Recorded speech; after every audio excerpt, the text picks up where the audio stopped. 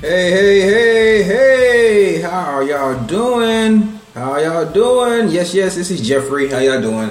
We are slapping and rapping today. Yeah, I'm in here putting some paint on the walls and getting everything set up, the apartment prepped, to be sprayed out and all that. But before we spray the apartments out, we always cut out the kitchens and bathrooms, and the kitchens and bathrooms are always pretty much rolled out. Because when you use a spray gun, it kind of leaves a mess everywhere. Not really a mess, but the particles fly and stick to stuff like aerosol spray, and so you can't really spray the kitchens and bathrooms. But yeah, today is slapping and rapping, and I want to talk about fitting in, yeah, because I don't really fit in anywhere, never have, and I'm not for sure if I ever will.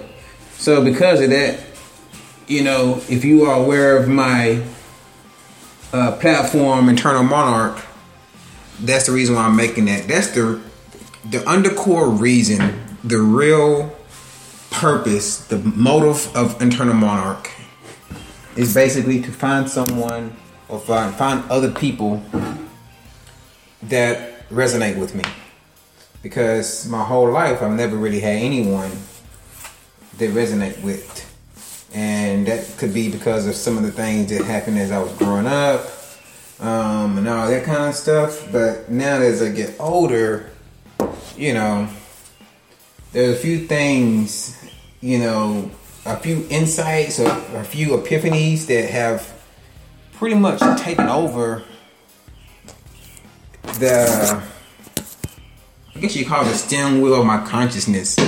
So when I find out something that is harmful or helpful, I try my best, in most cases, to try to implement that into my life. So when I found out about, all the unhealthy things going on with my food, I began to be more conscious of what I put inside my body. Once I start being more conscious of what I put inside my body, I start being more conscious of my body and realizing that it's more than just a body. It's actually like a vehicle, And, it's stuff like this that kind of alienates me to other people because other people are not into this kind of thing. Especially other people of color.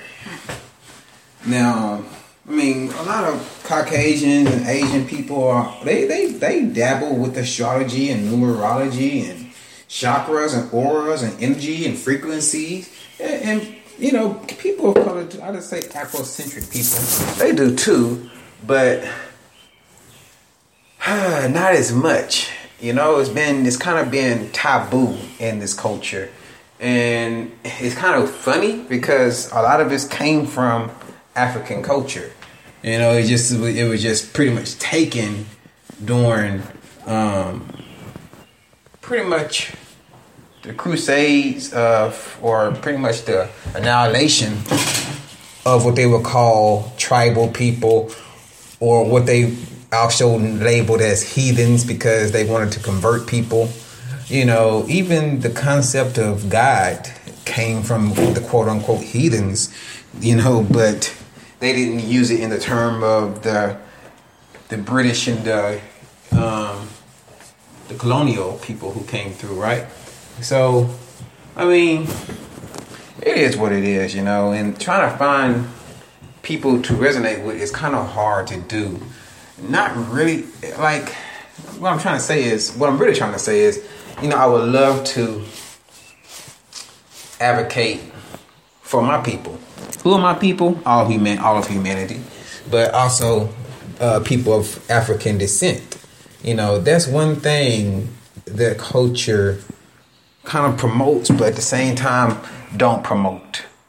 And what I mean by that, because I always show or try to give an example through a real life story.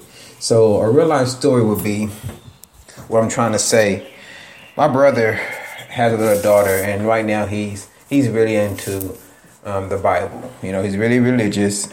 He's faithful to the Lord, and he tries to live his life according to the commandments of the Bible. All right. Now, he's been doing this for over 20 years. It's nothing new for him. However, now he is trying to actually stop going through the motions. He don't want to go through the motions anymore. Now he wants to actually take it serious. And so he's actually looking into the name of Jesus. That name wasn't even real. That they didn't even have the J. I'm like, yeah, bro, I already know all this stuff. I'm kind of like way past that part already, which is why I'm who I am now, because I've been asking certain questions and getting certain answers, I'm like, but when I talk to my brother, because I never try to rain on people's parade. I'm not trying to rain on people's parade with the information I present or the stuff that I say, but at the same time, so I don't never give him information that will make him become or put him in a state of cognitive dissonance. So I don't try to put out information to him that will go against religion, or go against what he believes. But I do question him. I do make him think outside the box a lot to make him expand his mind about whatever it is he's looking at, And so one day he's telling me about, him studying Hebrew language, and decoding the Hebrew language and stuff like that.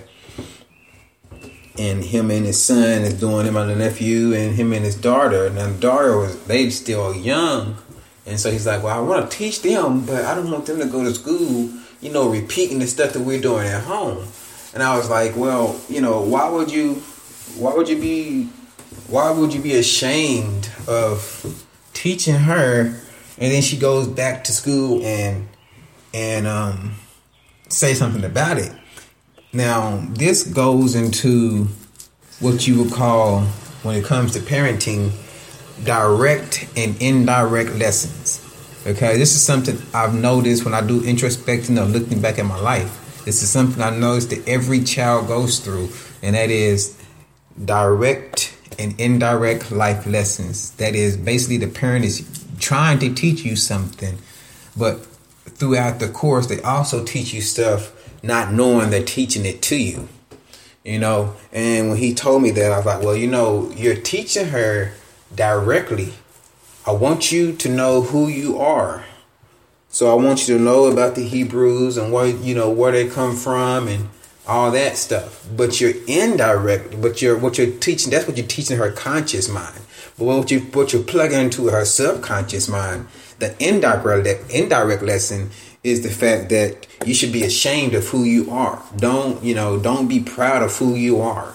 That's basically what you're teaching her without even knowing you're teaching her that, because you're afraid for her to go back to school and say anything about, what she's learning. That's a form of suppression, and so that's the same thing it comes to when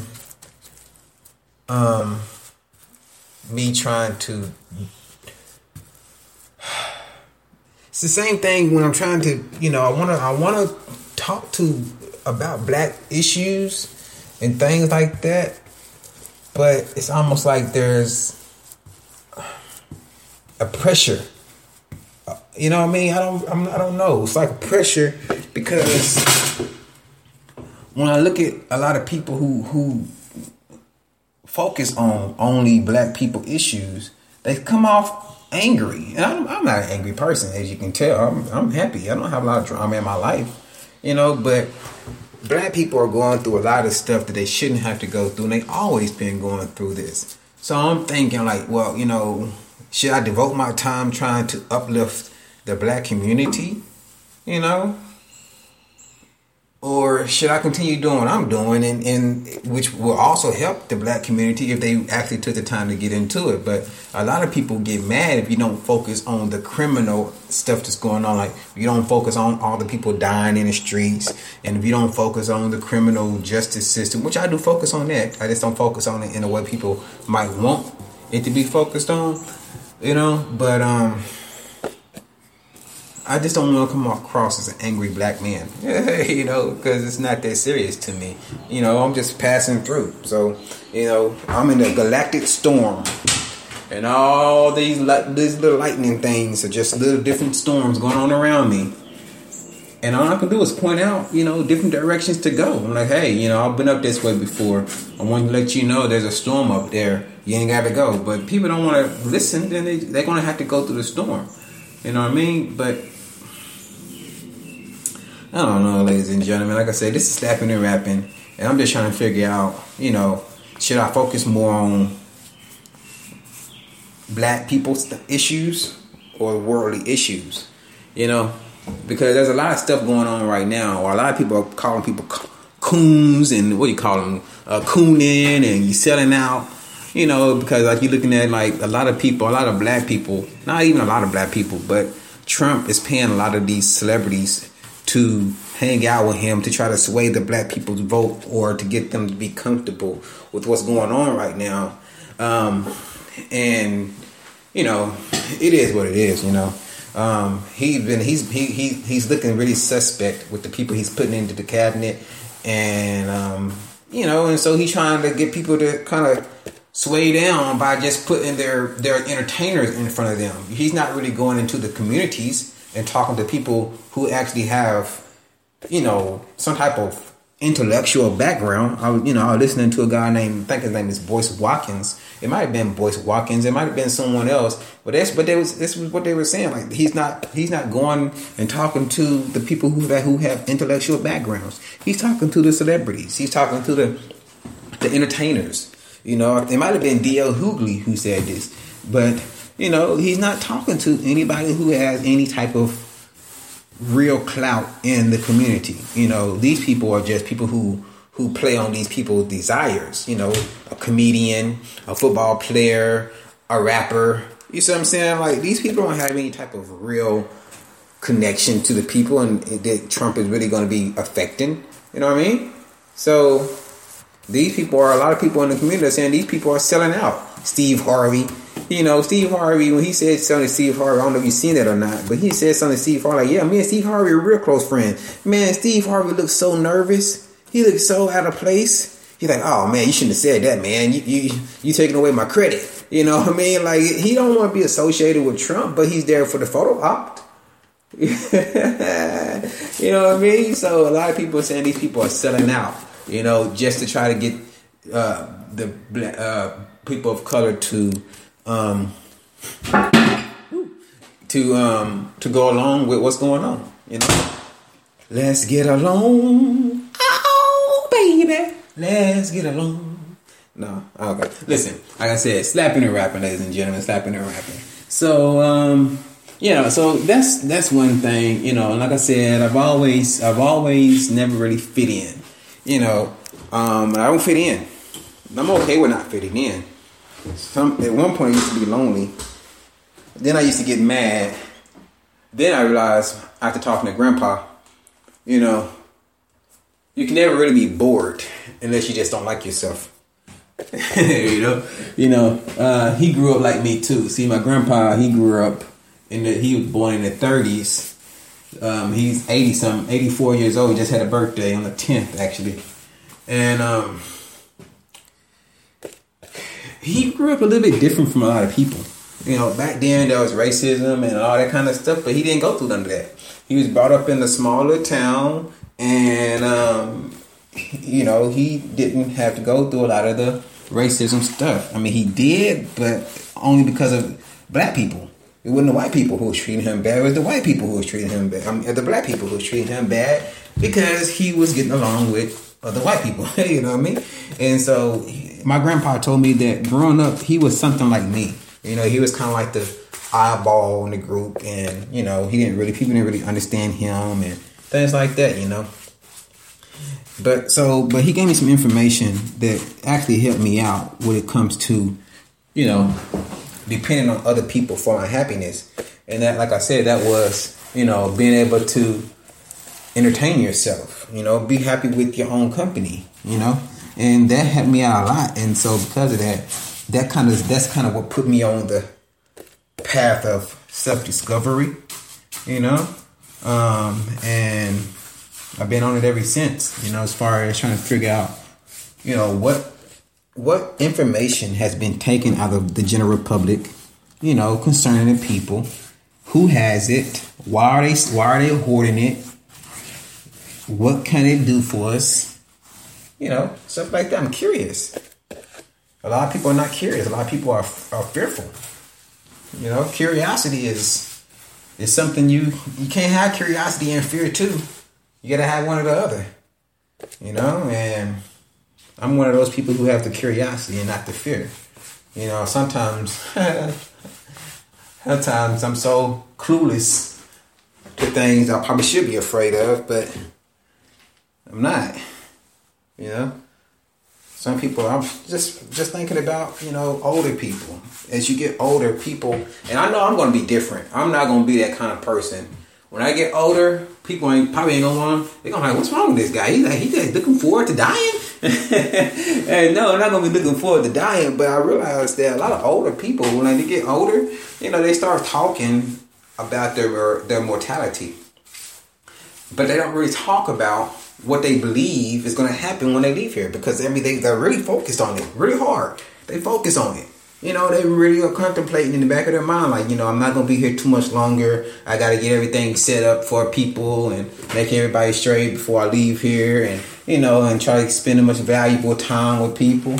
But I know they are thinking about, I wonder if, you know, some people might really feel that whatever it is, system they have in their life is really what's going to happen. But does the Bible really talk about really what happens after your transition? It just talks about heaven or hell, you know?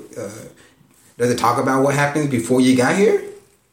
I don't know that question. That's a question for you. Because if it talks about what happens before, you know, what are you doing before you get here? You know, then I can feel like maybe people can find some solace in it. But if it's only going to tell you what's going to happen when you leave here, but it's not even, it can't even tell you what's going on before you got here, that's kind of spooky, you know? Because I could tell my lady or the missus, you know, and until someone comes here and say, you know what, I died, this is what happened, and this system is definitely the wrong system, you know, because we have so many different systems on the planet. We have Buddhism, Judaism, we have Satanism, we have Scientology, we have Christian, we have Baptist and Catholic and all these different religions, right? How many people came back from the dead and said, look, I followed that one and it was definitely the wrong one? It's definitely, that one ain't the right one. I ain't gonna tell you which one is the right one, but I'm gonna tell you right now, that one is wrong. Nobody has came back and said, you know, and helped us do the process of elimination. Like, hey, that system is wrong. Or, hey, that system is right. Who came back and said it? Nobody. You see what I'm saying? Like, so like, who has the authority? Who's making this official? Who's making this saying? Who's saying this is the official thing? You know, it's I don't know. You know, just me. I'm, like I said, no people can lead you to your salvation, but they can't give it to you. They can probably walk you in the direction of salvation, but there's no way they can hand it to you. All right. So, hold on a second. I gotta spray some stuff. Got some rust on one of the door hinges. So what I'm gonna do is spray some Kilz on here to seal that rust part and let that dry. And then I will come back and paint over this Kilz. There we go. Alright. Yes. So what's on the schedule for today? We're going to take a break for a second. Alright, take a break for a second and we will return after these messages, alright?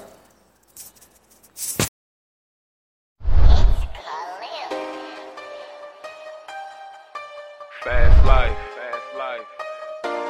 fast pace, fast money.